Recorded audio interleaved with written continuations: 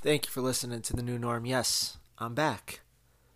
This is now 24 hours, a little bit more, since the Eagles lost to the Washington football team yesterday in Washington. And the reason I'm back is I know I went over everything with that game. I was seeing red afterwards. And I normally do, a 5 reasons why the Eagles lost. And I thought about that. And I'm like, you know what? I will list that. I will talk a little bit more about that game. But then we're going to dive into what yesterday became apparent. And that there is an institutional problem with the Philadelphia Eagles here. And again, I've tried to ignore it. Who hasn't? We all have. And rightfully so, because we won a Super Bowl, in 2017, 2018. And it's like we're living off of that. Well, we've played 2 full seasons since. And we played a game yesterday. And there's been a lot of bad with the Philadelphia Eagles. I know we made the playoffs the last 2 years. Like I'm supposed to sit here and celebrate that we made the playoffs. We won the Super Bowl 3 seasons ago. But the last 2 years we made the playoffs, and I'm supposed to sit here and pat Howie Roseman and Doug Peterson on the back? And by the way, in the 2 years we've made the playoffs, the quarterback that we have paid the most money in franchise history has played 1 series. The 5 reasons why the Eagles lost yesterday to the Washington football team. We'll go in reverse order. How about that? We'll save the dramatics. Number 5, Jake Elliott. You miss a fit. I literally had to watch it again. I've watched the game, and I had to watch this kick. Like, I rewound it like 3 times because it still is baffling to me that a field goal kicker in the National Football League in perfect weather on a sunny day in the summer still. This is the first game. This is September. It was 80 degrees in Washington. He came up short from 53 yards. Short. I mean, really, when you think about it, if you're short from 53 yards, and I know all I had to hear was, well, he made the 61-yarder. That's like the greatest miracle then in the history of the National Football League. I've never seen somebody who kicked one 60-plus. That's like Justin Tucker. You think Justin Tucker would ever come up short from 57 yards? Okay, poor example, right? Because he's probably the greatest kicker ever. You ever see Will Lutz come up short from 53 yards? I mean, really, Greg Zuerlein? It's incredible. Like I said, they gave him this big contract last year, and then he proceeded to blow the Miami game by missing a kick, right? Then he also blow the Giants game by missing a kick. So please, spare me with the Jake Elliott. I believe he's a problem. I don't think it's a problem that's getting fixed. I will give him this. He's gotten a little bit more accurate with his extra points, and it's sad that I have to say that I'm saluting him for making extra points in the National Football League. But he was 5th. 4th, John Hightower. And the reason I say John Hightower, it's not just John Hightower, even though he was clearly well over his head yesterday in that game. I mean, really, he had the key play, which was the interception where he allowed the ball to get intercepted. He dropped a pass where he was bailed out by a helmet-to-helmet afterwards, clear over the middle. It was just clear and evident he was not ready to play. And I don't blame him so much as I blame the coach, which is going to lead us to a bigger discussion about him.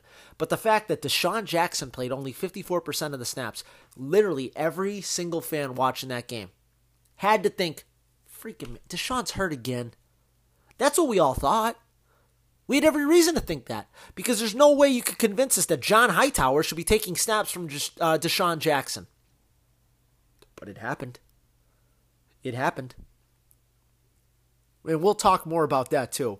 Third reason, well, clearly, yeah, the offensive line. It's being overblown in regards to how bad they played, because again, we're looking for an excuse for a certain player. They didn't play horrifically. Did Jason Peters play his best game? Clearly not. And then I have to hear today, well, he looks slow.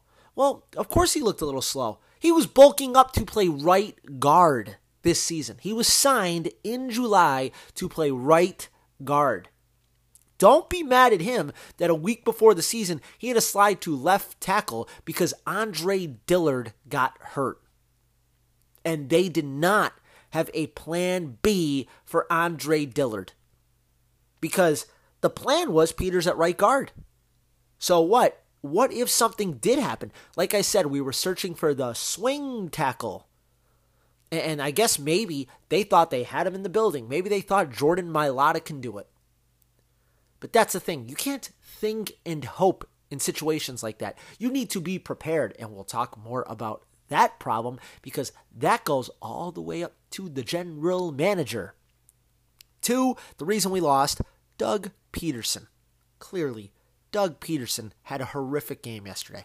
No ifs, ands, or buts about it. The offense looked vanilla. Vanilla. And I will talk more about what was supposed to change with Doug Peterson and his coaching techniques.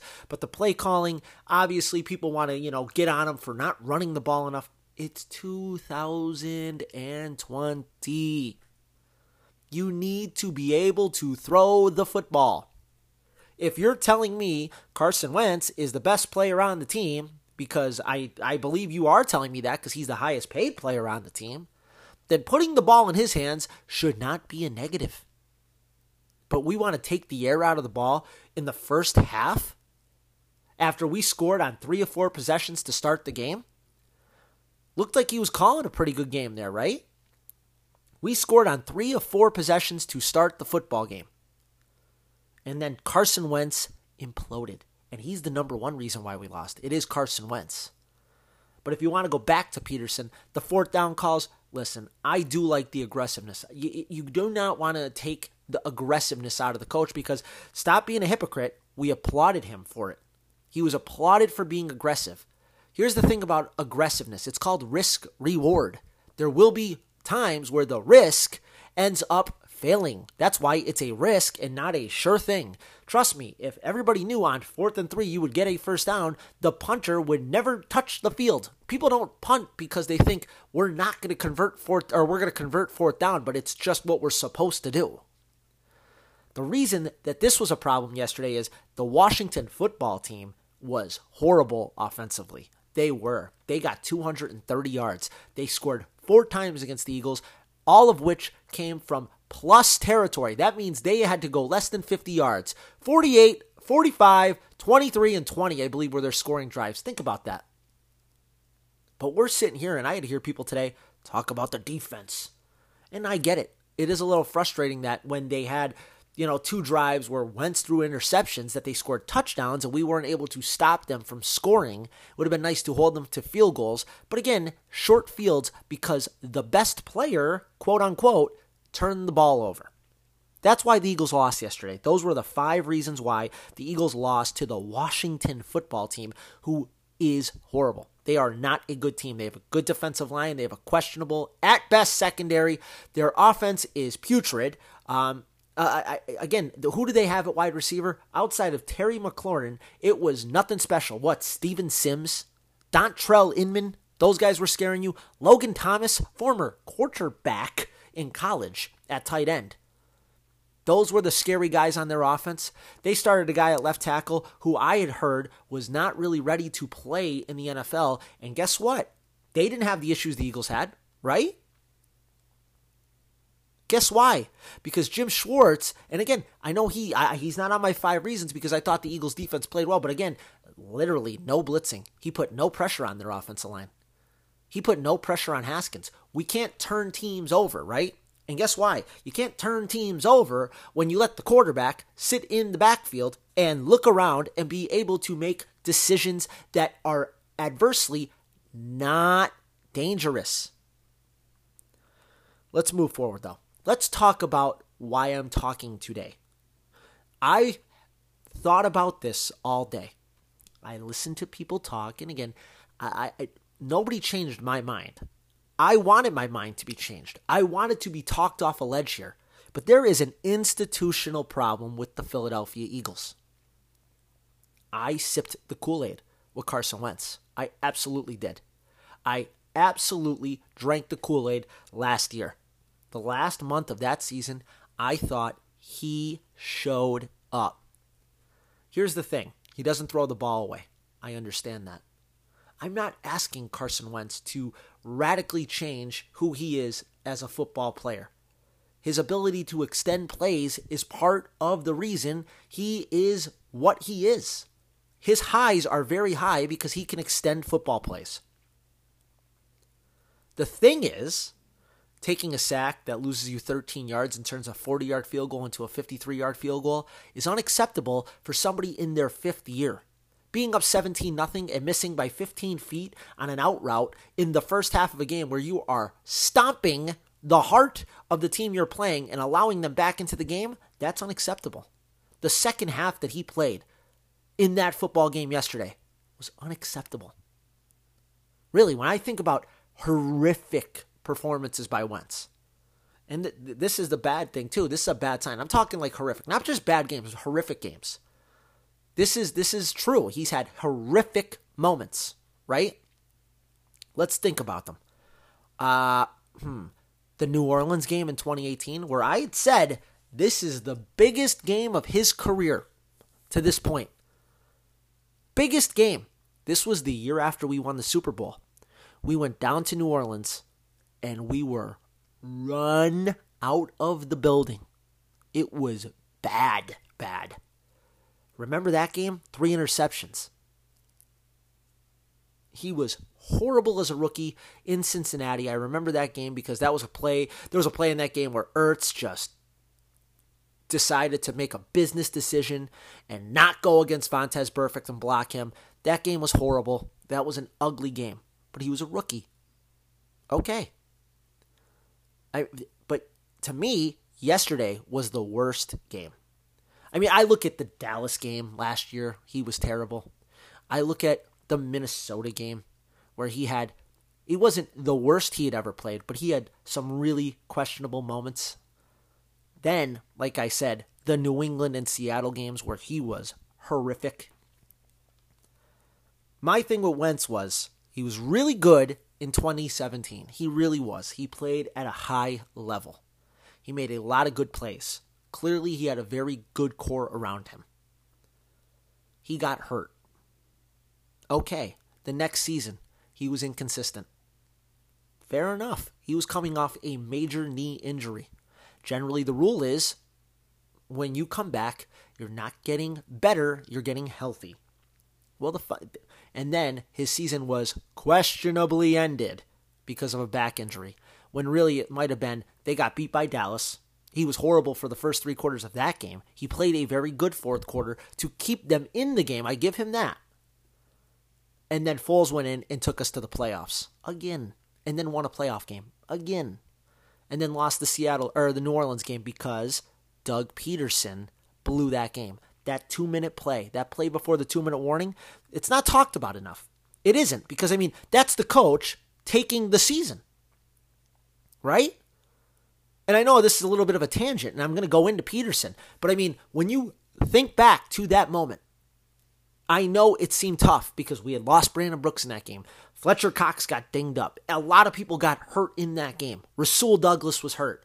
We might have had Josh Hawkins starting at corner in the NFC title game. But the thing was, we were going to play the Rams again, a team we had had very good success with, a team we had beaten the month prior.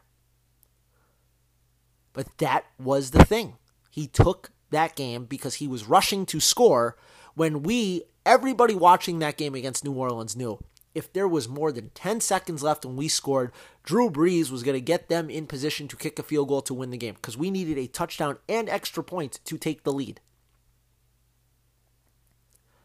That, to me, was incredible, and it was a scary sign because I don't know how, because he ran the ball on first down. Everybody in the building had to assume we were going to the 2-minute warning. We were trying to slow it down a little, take as much time because we had to play defense with our offense, and he didn't recognize it.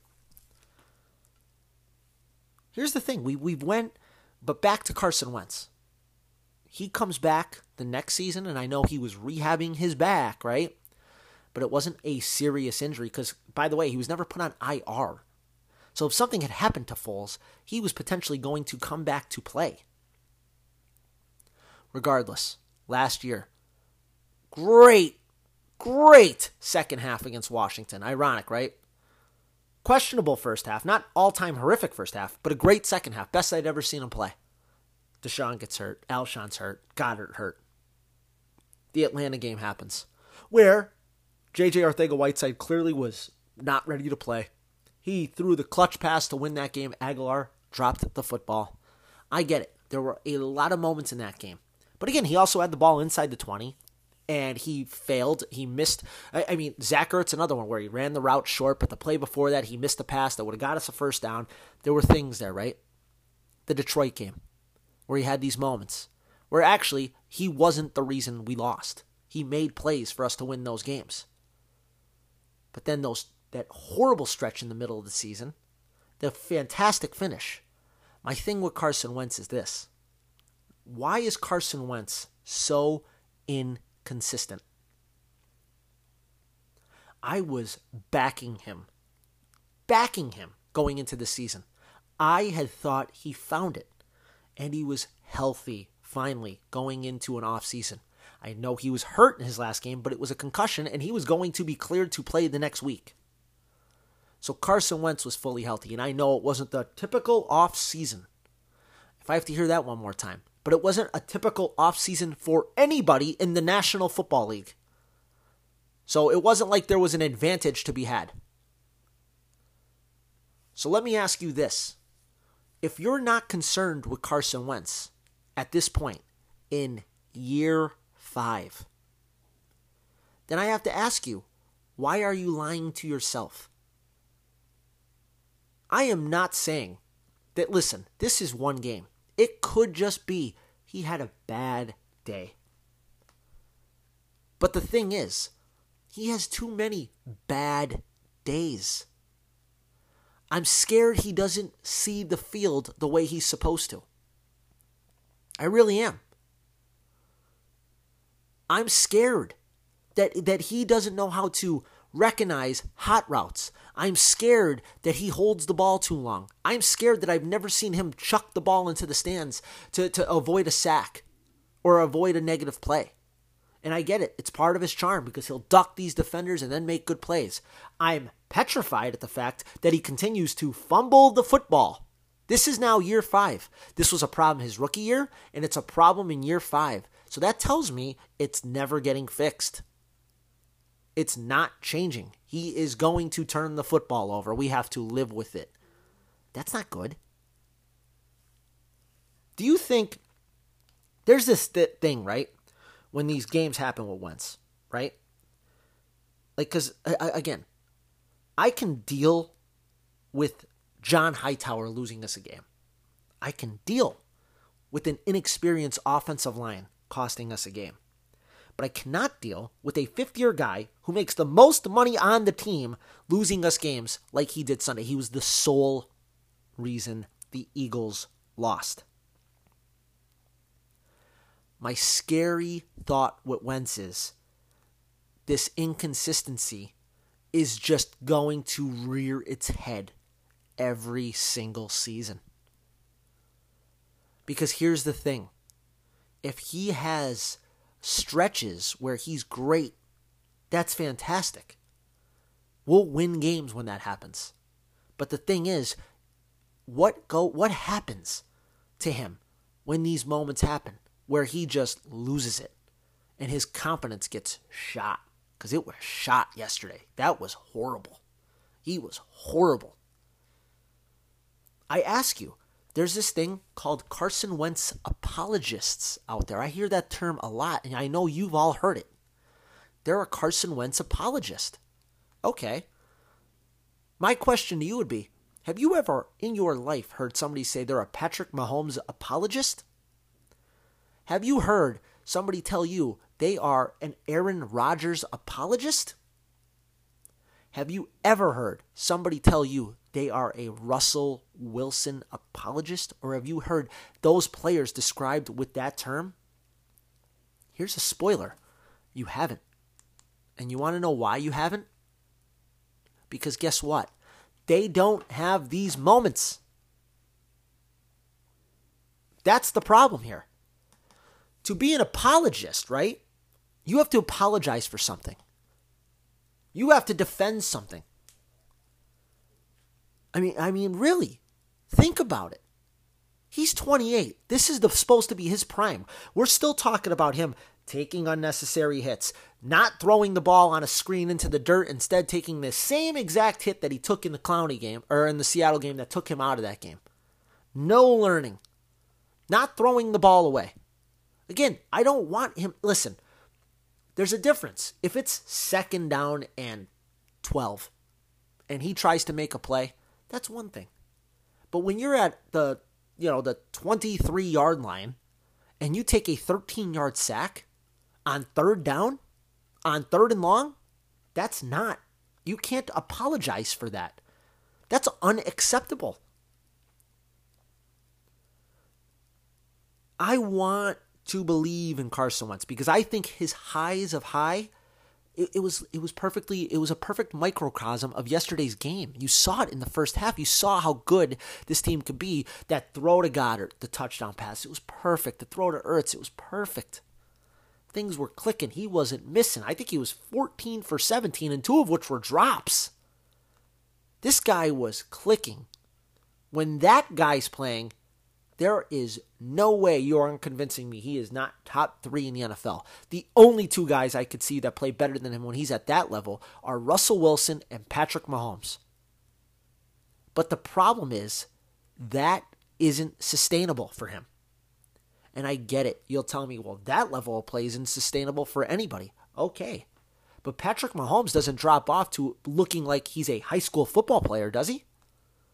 I mean, there were throws yesterday that literally, I believe high school kids could have made. That play before the 4th and 4, that 2nd down throw that he had to Jalen Reagor where he had a clean pocket.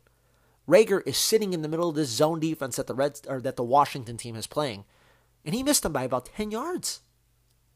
And you'll say that must be miscommunication. I would think so, but on the very next play, he had Greg Ward coming across the middle, and he threw the ball 20 yards over his head on a clean pocket. Peterson today is telling me he thinks the throw to Reagor, the first interception, the ball may have slipped in his hands.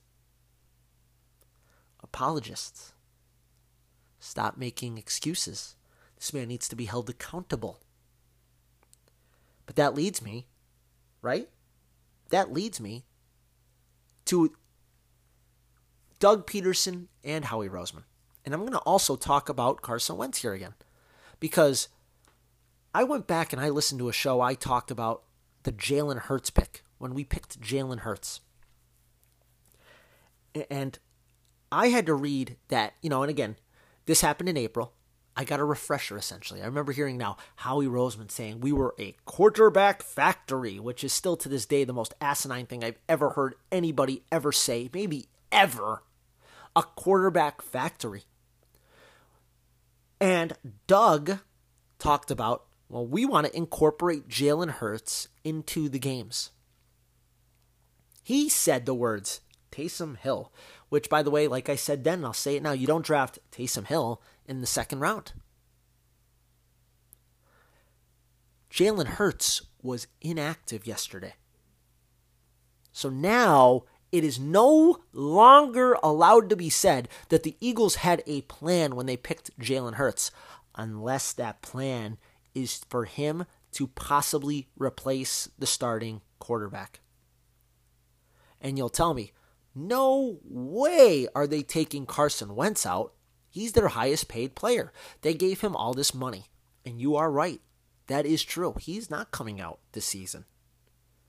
But after next season, that contract he has, they have an out. They can get out of his contract. Don't tell me the Eagles aren't aware that they can get out of Carson Wentz's contract. This Jalen Hurts pick makes more sense when you think about that. And that's a huge issue as well. That they gave Carson Wentz all this money, but thought to themselves, we should have a plan B. That's called a recipe for disaster, right? Because I had to hear yesterday, well, who's on this team to help Carson Wentz? There's just not enough talent around him. Well, you think you could have got some talent picking at 53? Because Jalen Hurts was a healthy scratch. And by the way, if Jalen Hurts is healthy, he's not helping Carson Wentz. But if Roseman really believed they drafted Jalen Hurts for him to help this offense in ways, be type of guy that gives them some imagination on offense, a creative guy to use during the games. Well, here's a big problem with Doug Peterson. He has no imagination. It is clear and evident at this point. You know, I remember when Greg Ward was brought up last year, we thought, man, dude, we saw the New England Patriots beat us because they had their wide receiver Edelman throw a touchdown pass. Well, now we got a guy who played quarterback in high school or in college. And guess what? Never once. There was never any imagination with him. Now you draft Hurts. Use him like Taysom Hill. That was his words. There was no imagination. Scangarello comes in. All I hear is, well, he's good at rolling the pocket. Did Carson Wentz's pocket roll at all yesterday? You would think that would be a key point to do that, right? In a game where your offensive line is inexperienced. Never happened. The pocket never rolled. Carson Wentz was a statue back there. Did you see any pre-snap motion? That's another thing I heard. We're going to pre-snap motion. We're going to start moving on the line of scrimmage. We're going to make the defense. We're going to try to confuse the defense pre-snap. Never happened. What I saw yesterday was the same thing I've seen for the last 4 years. We have went through Frank Reich. He got a head coaching job. We lost John DeFilippo. We went through Mike Groh. He was blamed. Mike Groh was the problem. You ever think Doug Peterson's the problem? Because guess what? The start of that game was that the success occurred because that's the scripted plays. Just like in 2017 when we had great success at the start of every game, it was because Frank Reich helped develop the game plan, the scripted plays. And then for 2 years, we had no success starting games, and that was because I guess maybe Mike Groh wasn't good at scripting plays. But again, he's also not the play caller. Now we bring in Scangarello. You got Morningway. You got about 1 million offensive coaches, 1 million different ways. Press Taylor, Jeff Stoutland, all these guys. And to be fair to them, the scripted plays worked yesterday because we scored points. And also, to be fair to Peterson, in the second half, we may have scored more points, but the quarterback played atrocious. Which is another thing on him. Why is the quarterback not developing? Maybe he's trying to develop him. Maybe the quarterback is uncoachable. But his mechanics looked awfully horrible yesterday in that second half. He looked like the way his throwing motion was. It just looked like he had no clue how to get to the right spot to throw the football. He looked just timid, tense. He did not free flow throw. We have major problems with the head coach. And if you think for 1 second his job is safe, it's not. Getting to the playoffs is not acceptable. We won the Super Bowl 3 years ago. And what? We're supposed to be content winning 9 games now, the last 2 seasons? Doug Peterson is he's a 500 coach. He has one outlier year. That's what Jason Garrett had in Dallas. Remember the year the Eagles' rookie season, right, for Doug Peterson and Carson Wentz, the Cowboys hosted the NFC division. They were the number 1 overall seed. They were what the Eagles were in 2017. The thing that happened to them is the end of their first playoff game, Green Bay made the play to win. And like in our game, Atlanta did not make the play to win. But if Dallas had won that game, chances are Dallas probably would have won the Super Bowl. I think they would have beaten Atlanta. I think they probably would have beaten New England. They were really good. And what happened to Dallas since then? Mediocre. The 8-8 joke on Jason Garrett, we've all heard it a billion times. They moved on from him. They did not want to be 500. Well, here we are. This is now 3 years post that year for the Eagles. Here's the thing. I get it. Peterson gets a little bit of a leash because we won the Super Bowl, and he was incredible. And Nick Foles was great. He was unbelievable. I have no problem with him having a leash. But here's the thing, though. The owner sent the message last year to Doug Peterson. When, remember, he said Mike Groh wasn't losing his job. Carson Walsh, the wide receivers coach, they were both coming back, and they were fired the next day because the owner did not like what he saw. Doug Peterson's seat is steaming hot. The question today was, who goes first, Carson Wentz or Doug Peterson? It's easy. It's Doug Peterson. But don't think Carson Wentz, his leash isn't shortening. It is. It absolutely is. But that leads me to, well, who's putting the guys around this team, right? Howie Roseman. Howie Roseman is a huge problem. He is a huge problem. The inability to draft anybody since we won the Super Bowl. Hell, the year we did win the Super Bowl. We have a draft where Derek Barnett can't stay healthy. Nathan Gary's the only guy playing on that team. The following year, right? Who do we get? We trade down. We get Dallas Goedert. Dallas Goedert looks like a player. Avonte Maddox, Josh Sweat. That draft actually looks like, okay, it was a rebound. That was a good draft. Those are 3 good players right there. It looks like Matt Pryor, by the way, thought he'd be a player. Nowhere to be found yesterday. But then last year, the draft, Andre Dillard. Well, it's going to be year 3, and we have no clue what Dillard is. He got hurt. And I know you can't account for stuff like that, but in the time he played last year, he didn't impress me at all. This year, he was a huge question in training camp. He was getting, it was to the point where they were considering, what are we going to have to do? What is plan B? Because they were not, again, the Eagles had no plan B. That's clear and evident. But who else in that? Oh, that's right. JJR, Whiteside. Like I told everybody, I heard he had a great training camp. I will never buy that ever again. And again, he was on the field yesterday. He took 29 snaps and he had 0 effect on the game. None. Can't get open, can't run. I just watched the start of the Steelers game. Chase Claypool made an unbelievable catch. And I use that name because Chase Claypool was a second-round pick, too, as a wide receiver for the Steelers. JJ can't do that. He hasn't done that. He had an opportunity to do that. He's had numerous opportunities. He's had plenty of starts to do that. He's 10 catches in his NFL career. 10. DK Metcalf, another touchdown yesterday. The guy who ended our season. The Eagles didn't like him. He was only a great athlete with great speed, but his college numbers weren't what they were supposed to be. You'd swear Arcega-Whiteside broke records at Stanford.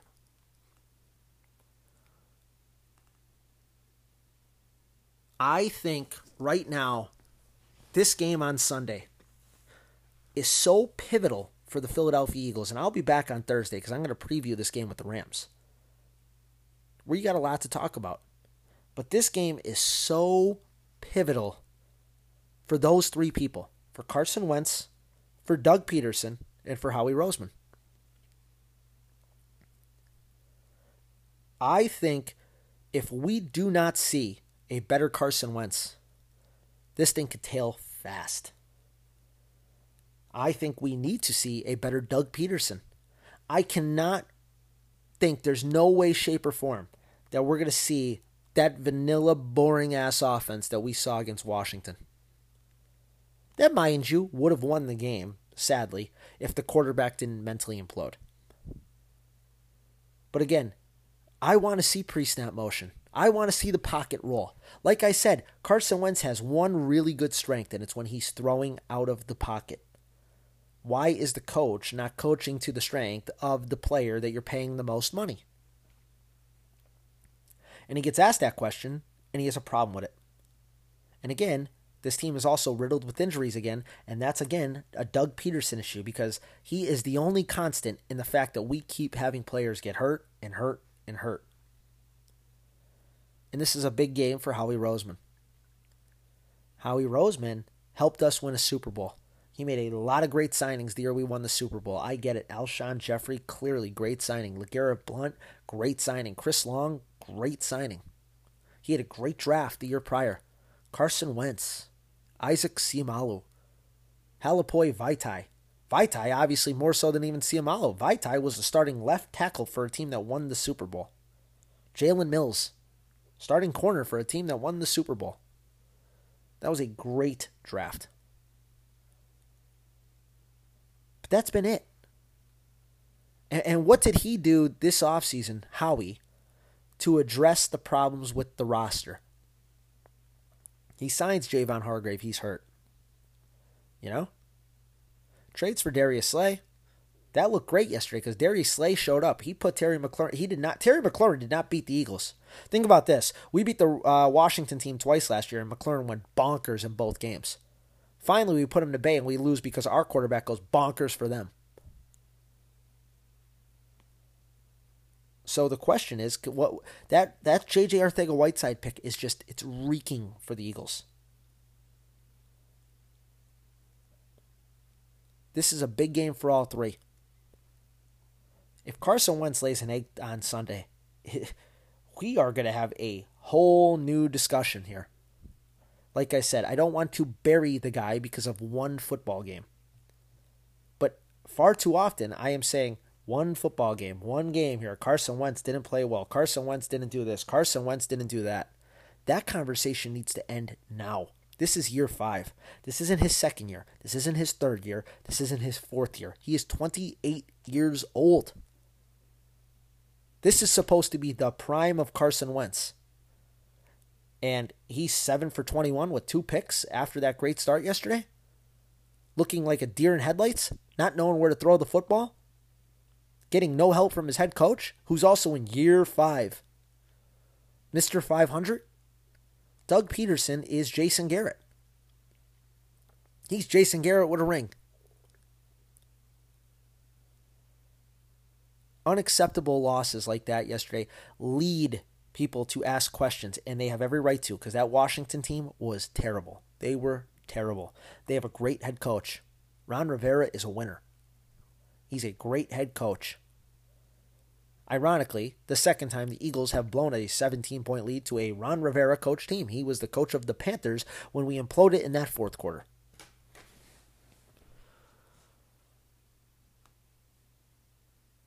Things need to change.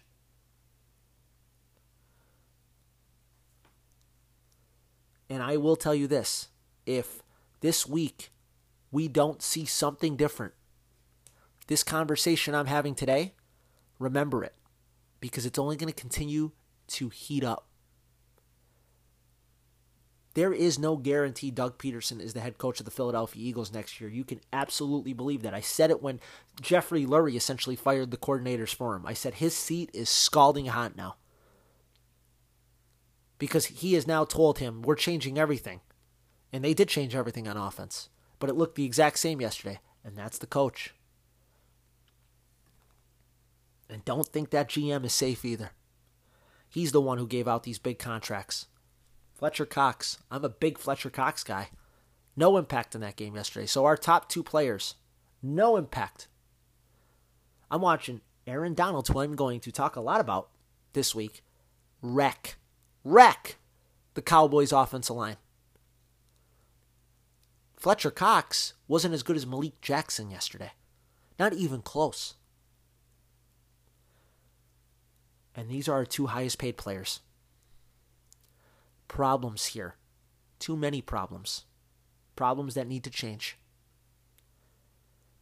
I'll be back Thursday. We'll talk about the Rams.